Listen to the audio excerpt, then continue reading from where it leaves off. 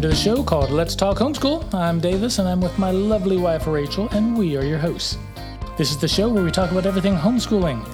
The how, what, when, where, and why, and I'm going to include who. That's you. We want to affirm and encourage, challenge, and inspire you in this adventure of a lifetime, and we want to celebrate everything you get to experience along the way. This podcast is sponsored by Apologia Educational Ministries. Go to apologia.com, a great place to explore creation. Today's show is titled 4 Signs of a Successful Education. Okay, Rachel, let's talk homeschool. So I listed that this is a show about the who, what, when, where, and why, and how of home education. We talk a lot about why, but we want to talk about some of the what. So when your child graduates, or when anybody graduates from high school, then they're off to the next step. They might go to college, they might go to vocational school, they might go right into a job somewhere. But how can you tell if they've had a good education up to that point? And that's what we're going to look at. We have 4 signs, as we call them, that we believe if you examined or assessed a high school graduate, if they had these 4 signs, if these 4 things were true for them, we would say they had a successful education. So what are those? Okay, so you're saying all your stuff, and I'm sitting here going, I know, pick me. The person who's had a successful educational experience, K through 12, has no visible sign of being systematically tortured by the institution that they graduated from. How's that for a definition? That's one way to describe it. Well, because I really do believe that is one of the huge issues that we're having now in terms of those students that are graduating. So, okay, some level of success, they're getting a diploma, which has been brutally redefined in several different states. You can get a diploma now for just showing up a certain number of days, which is probably a discussion for another podcast. But my point is, you've got many students who have received a high school diploma, but they have been brutalized by the institution and the process. And we are rejecting that standard. We are saying here today, hereby and forever, that is not the objective, that they just merely get a piece of paper and you're marking it off, they graduated, and they were brutalized and they hated it. That's not what we're going for. No, if your kid hated school, I can tell you right now, it violates one of our 4 signs. They did not have a successful education if they hated school. You know, one of my favorite people when it comes to homeschooling, one of my homeschool heroes way back in the day, I remember sitting and listening in 1 or 2 conferences to the voice of Deborah Bell. And she just inspired me from beginning to end. And she talked about the whole idea of raising. So Deb Bell, I remember she was the first one I heard talk about this phrase of raising independent learners, students who took responsibility for their own education. So she talked about laying the groundwork in the elementary years, teaching them how to read and write and investigate. But the key in retrospectively, when I think back on it, was obviously reading and writing. Those are really foundational. But the other part was really fanning the flame of their curiosity. And she would talk about how kids come curious. They come just with all this wonderment and all this awe and all these whys. Why does that happen? How does that happen? What happened here? Who did this? You know, we've got 3 little grandkids now. And when they visit, you and I spend a lot of our time answering a lot of those questions. The curiosity is beautiful. It's huge. And some of the questions that they ask, the duh factor's over the moon, right? And we know this, and it's a walk in the park. And so some of their questions you can put into, maybe we can boil it down to only 2 categories. One is they legitimately are curious, but the other part of it is that they want to have a conversation. So, but this curiosity, Deborah Bell talked about how they come curious, and one of our jobs is to fan the flames of those curiosities instead of trying to douse them and put it out and hope that we can give an answer to shut them up so they won't ask any more questions. The whole objective is that they would become more curious and that we would give them the tools that they need to chase that curiosity, to investigate, to research, to read, to write about those things that they are so curious about. And so that's what we're talking about in terms of an education. That's what we want to do. Yeah, and you even mentioned reading, writing. You didn't say arithmetic, but the original 3 R's, reading, writing, and arithmetic. Exactly. And of course, in the craziness and the trends going the wrong way, that the 3 R's turned into rebellion, relativism, and R-rated lifestyles. And of course, it's much worse now. I need to come up with 3 new R's to describe where we are in 2022 because it's crazy. I don't know. I don't want to even hear those 3 R's. Those are bad enough right there. It would be bad. Yeah. So we just finished our 26th and final year of home education. We graduated our 7th, our youngest. Our nest is now empty.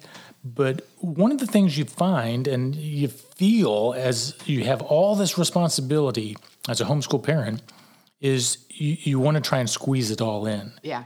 And then there's that practical realization that you're not going to fit it all in. You can't. Well, that ties into one of our 4 signs as well. So what do you do with this limited time and a limited practicality of what you need to prioritize? So let's get to that first sign of a successful education, because the first 2 kind of go together, and the second 2 kind of go together. There's definitely a connection between them. Yeah. So, Rachel, why don't you talk about this first one in particular? So the first one we believe is the first sign of a successful education is children who love reading.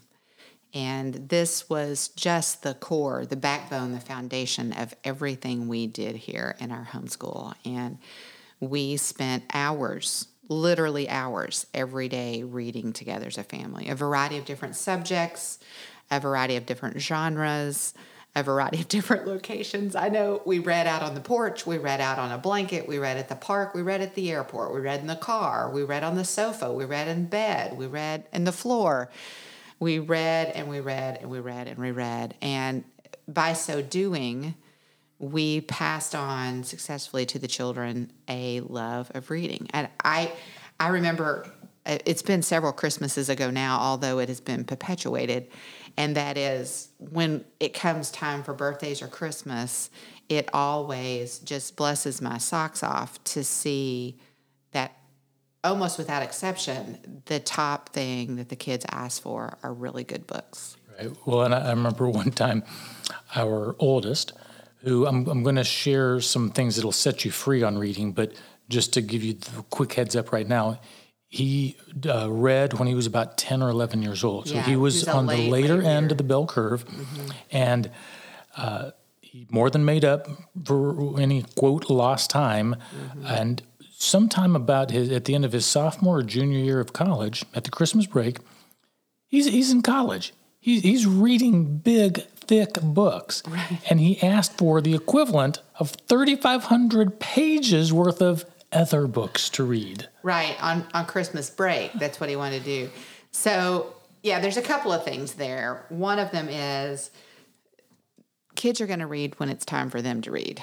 And in the meantime, yes, you lay the foundation. Yes, you do the phonics, A, apple, A, right? You do all of that diligently, and you continue reading to them, and you continue reading to them, and you continue reading to them. And I know I thought initially that my reading aloud to the kids would stop, right, when they were all reading. Like, we're sort of done with that, right? Y'all don't need me to do this Now they can read on their own. Right. But it didn't stop. We read the whole 26 years to all of the kids for hours every day. Including high school, which is an important point. And it was glorious. And Andrew Pudewa talks about this too, about the value of continuing on in family reading time, regardless of where everybody is in their own reading journey. You continue because it becomes a family thing that you're doing together. It's just like when all of your kids can cook, yay, but you still have meals together, right? You don't just all cook whenever and just everybody eats whenever, you still come around a common table. And it's the same with reading aloud. They are all going to, as they get older, they're all going to have different reading assignments, but you're still going to have a central title that you're coming around and discussing together. And we would say, in addition to the reading of God's Word. So you're coming around and reading God's Word together, but you're also reading some really good literature. And I want to say that's key. Let us not dumb down what we're choosing to read to our kids. There are some great reading lists out there. Beware of those that are trendy and hip and cool, and go to something rock solid in terms of getting your list. Sarah McKenzie always has great lists in the Read Aloud Revival. That's a mouthful. But there are other resources that you can get really good reading lists, but read aloud. Right. Well, and we have a future series already planned for this podcast where we're going to go through a list of the books that we actually read to our kids. Some of our favorites. You can be looking for that. Yeah, don't panic because we can't go through the whole list, but we're going to choose some. Yeah, so I do want to say one last thing about the love of reading and then keep going, but this is the part to set you free. When does a kid learn to read? It's a bell curve. They don't all read when they're 5 or 6, just so you know. Or 3 or 4. Average, I have some friends who had little kids. Boy, that's super rare. Rare. But the average is 8 years old plus or minus 3 years. Okay, that's what the bell curve looks like. So yes, some kids read at 5, most kids read at 8 plus or minus a year, and some kids read when they're 11. If they don't read till they're 10 or 11, that doesn't make them a late reader. It just means, like Rachel said earlier, every kid reads when they're good and ready. Mm-hmm. And so don't get discouraged if they're not reading when they're 5 or 6. Don't panic. They will read. Persist and just continue to read together. And for heaven's sake, don't make them feel like they're behind. Right. And don't feel like you failed. It's just where you are. As you continue diligently, it really will come together. And especially, I'm going to make a plea for boys. So I have 4 sons. And my daughters read younger, but the boys are busy. They want to go and do things. They're busy. And so staring at type on a page is just not generally their favorite thing. But you can persist and be diligent and prayerful, and they will read. But your joy as you read, that's the other dimension we didn't mention. Not only did we read as a family, but you and I are readers. And so we wanted our kids to love reading, and so they emulate that as they see us reading, as we discuss what we're reading. So it's a full family thing. So exactly. The love of reading is number 1. All right, and sign number 2, related, a love of learning in general. And this goes to the comment that you hear so many kids in the institutional schools say so often that they hate school. It's wrong. That is criminal. Makes me so sad when I hear that. But you've heard kids say that, and if your kids are saying that, you need to reinstitute the joy, the love of learning. And part of it is, do they see that you enjoy teaching them? As a homeschool parent, your kids are going to pick up whether or not you're enjoying this gig that you're doing, or if you're seeing it as drudgery or a burden. So when you even change your own attitude and say, I love my kids, I love homeschooling, I love learning, this is so exciting, kids. Today we're going to learn the following. We're going to do this activity, this experiment, to go on this field trip, visit this museum. This is going to be awesome. Exactly. And really, I talk to a lot of homeschool moms all the time, and one of the things that the ones who've gotten it get that is so liberating, and that is, you don't have to know everything to teach your kids. A lot of the things, many, far more than should have been possible, I learned with my kids. Look, I came to home education with an undergraduate degree in education, right? And when I started to teach my kids, I remember reading and studying science and math and history and English and literature and going, wait, why don't I already know this? Who never taught this to me? Why didn't I learn this in school? So that's one of the hidden joys, the hidden treasures of home education, I think, is if you let it, it can reawaken your love of learning as a mom. Exactly. I think that's actually pretty cool when moms in particular talk about that, but dads too. Yeah, and they're even not applying to home education and learning. I learned so many things with my kids through home ed. I'm very, very grateful. But that also unlocks my love of learning, that I want to learn something new, maybe cross stitch or a new recipe, or I don't know, any number of how to garden. I love to garden, or how to do something on the computer, which I'm not as good at, but I am encouraged that I'm learning these things with my kids and I can learn these other new things. And so not resenting not knowing, not resenting having to figure something out, but embracing the opportunity of learning something new and showing your kids what that looks like and doing it together. So this whole idea of loving learning. And I think we also have an opportunity to expand that with our kids. I don't know if you remember this, but when everybody was here and it was really busy and chaotic and we never would have been able to record a podcast like this. I mean, I'm sitting here in the silence of an empty nest going, this is really remarkable.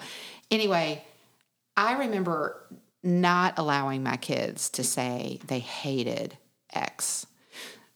For me, part of cultivating this love of learning meant setting a framework around what we were trying to accomplish in our homeschool as ultimately an opportunity given to us by the hand of God that we could take full advantage of. And I get it. Math is really not my thing. You know that more than anybody else. It's just not my thing. But choosing to hate math is not going to help me. And actually, I would suggest it's an affront to the Almighty. If He's giving me an opportunity to learn something, it would honor Him if I take full advantage of that. Now, that might mean, for math for me, that I have to apply every brain cell that I have available. Whereas if it's literature, walk in the park for me. I get it. But so as we went through our homeschool journey with the kids and we were learning a variety of different things, from spelling rules to Latin to math to literature, as we were doing these, different ones of the kids would go, I hate X. And I would be like, yeah, no, that's too much energy. Let's use that energy. Well, and there's some things that are appropriate to hate. Exactly. Sin, evil. But not math. Right. Not fractions, not spelling rules, not Latin. So let's guard our kids against hating things that don't deserve that kind of energy. And let's try to train them to see these opportunities as opportunities to honor God. And we honor God by taking advantage of the chance He gives us to learn something. Right. All right. So some might say that those first two signs, a love of reading and a love of learning, are plenty. But if you got that, you're good. What else could these other two signs possibly be? Well, number 3, I think you'll see the immediate, of course. And that's a love of wisdom. Because if you have a bright child, a knowledgeable child who is good at reading, loves reading, devours books, that loves learning, wants to just take it all in, but if they don't have wisdom, then you don't want to be around that kind of a person if they can't apply their knowledge in a wise and understanding way. Right. And wisdom, for the purpose of this discussion, is the right application of knowledge, the God-honoring application of knowledge. And I would say that one of the dangers is the institutions, the government schools' objective is to raise kids who score well on standardized testing and can make them get points to be an awesome, outstanding institution. That's not our objective. Our objective is to raise kids who take advantage of the God opportunity given to them to exercise their mind and to learn what they can so that they can apply it in such a way that He is glorified. That's wisdom, that they would take the knowledge that they're learning and their understanding and seek to say to God, okay, how can I use this for your glory? You've given me this gift to understand math. You've given me this gift to understand language. You've given me this gift to be an artist or an athlete. Now, how do I take this gift Give me the wisdom to know how to take this gift that you've given me and honor you with it. That's a love of wisdom. Right. That's right. And Proverbs 9:10, is one of several verses that remind us that the fear of the Lord is the beginning of wisdom. And knowledge of the Holy One results in understanding. And I love 2 Peter 1:3 that reminds us that the knowledge of Christ gives us and our kids everything we need for life and godliness. So you notice we didn't say reading, writing, and arithmetic. A love of reading, a love of learning, and a love of wisdom, and Christ specifically gives us everything we need. Not pretty much everything we need, but everything we need for life and godliness. And if we really believe that, then in a sense, you'll narrow the scope of what you're teaching your kids, because you can't fit it all in. We've already stated that. Some people would like to think they can, but you're not going to be able to fit it all in. And your kids are going to learn things after they have graduated high school in your homeschool or in any school. And so what are the most important things to give your kids? And it's not just wisdom, it's God's wisdom. It's a knowledge of Christ. So that takes us to the fourth sign of a successful education, and that is a love of God. So I saved this one for last because when we were starting our homeschool journey and considering the 3 R's, reading, writing, arithmetic, and wanting to come up with our own family homeschool goals, what are we trying to accomplish? We came up with 3 R's of our own, which happen to be relationships, reasoning, and resolve. But the most important goal of our homeschool was relationships. And then you think, well, what are those relationships that we want to really prioritize?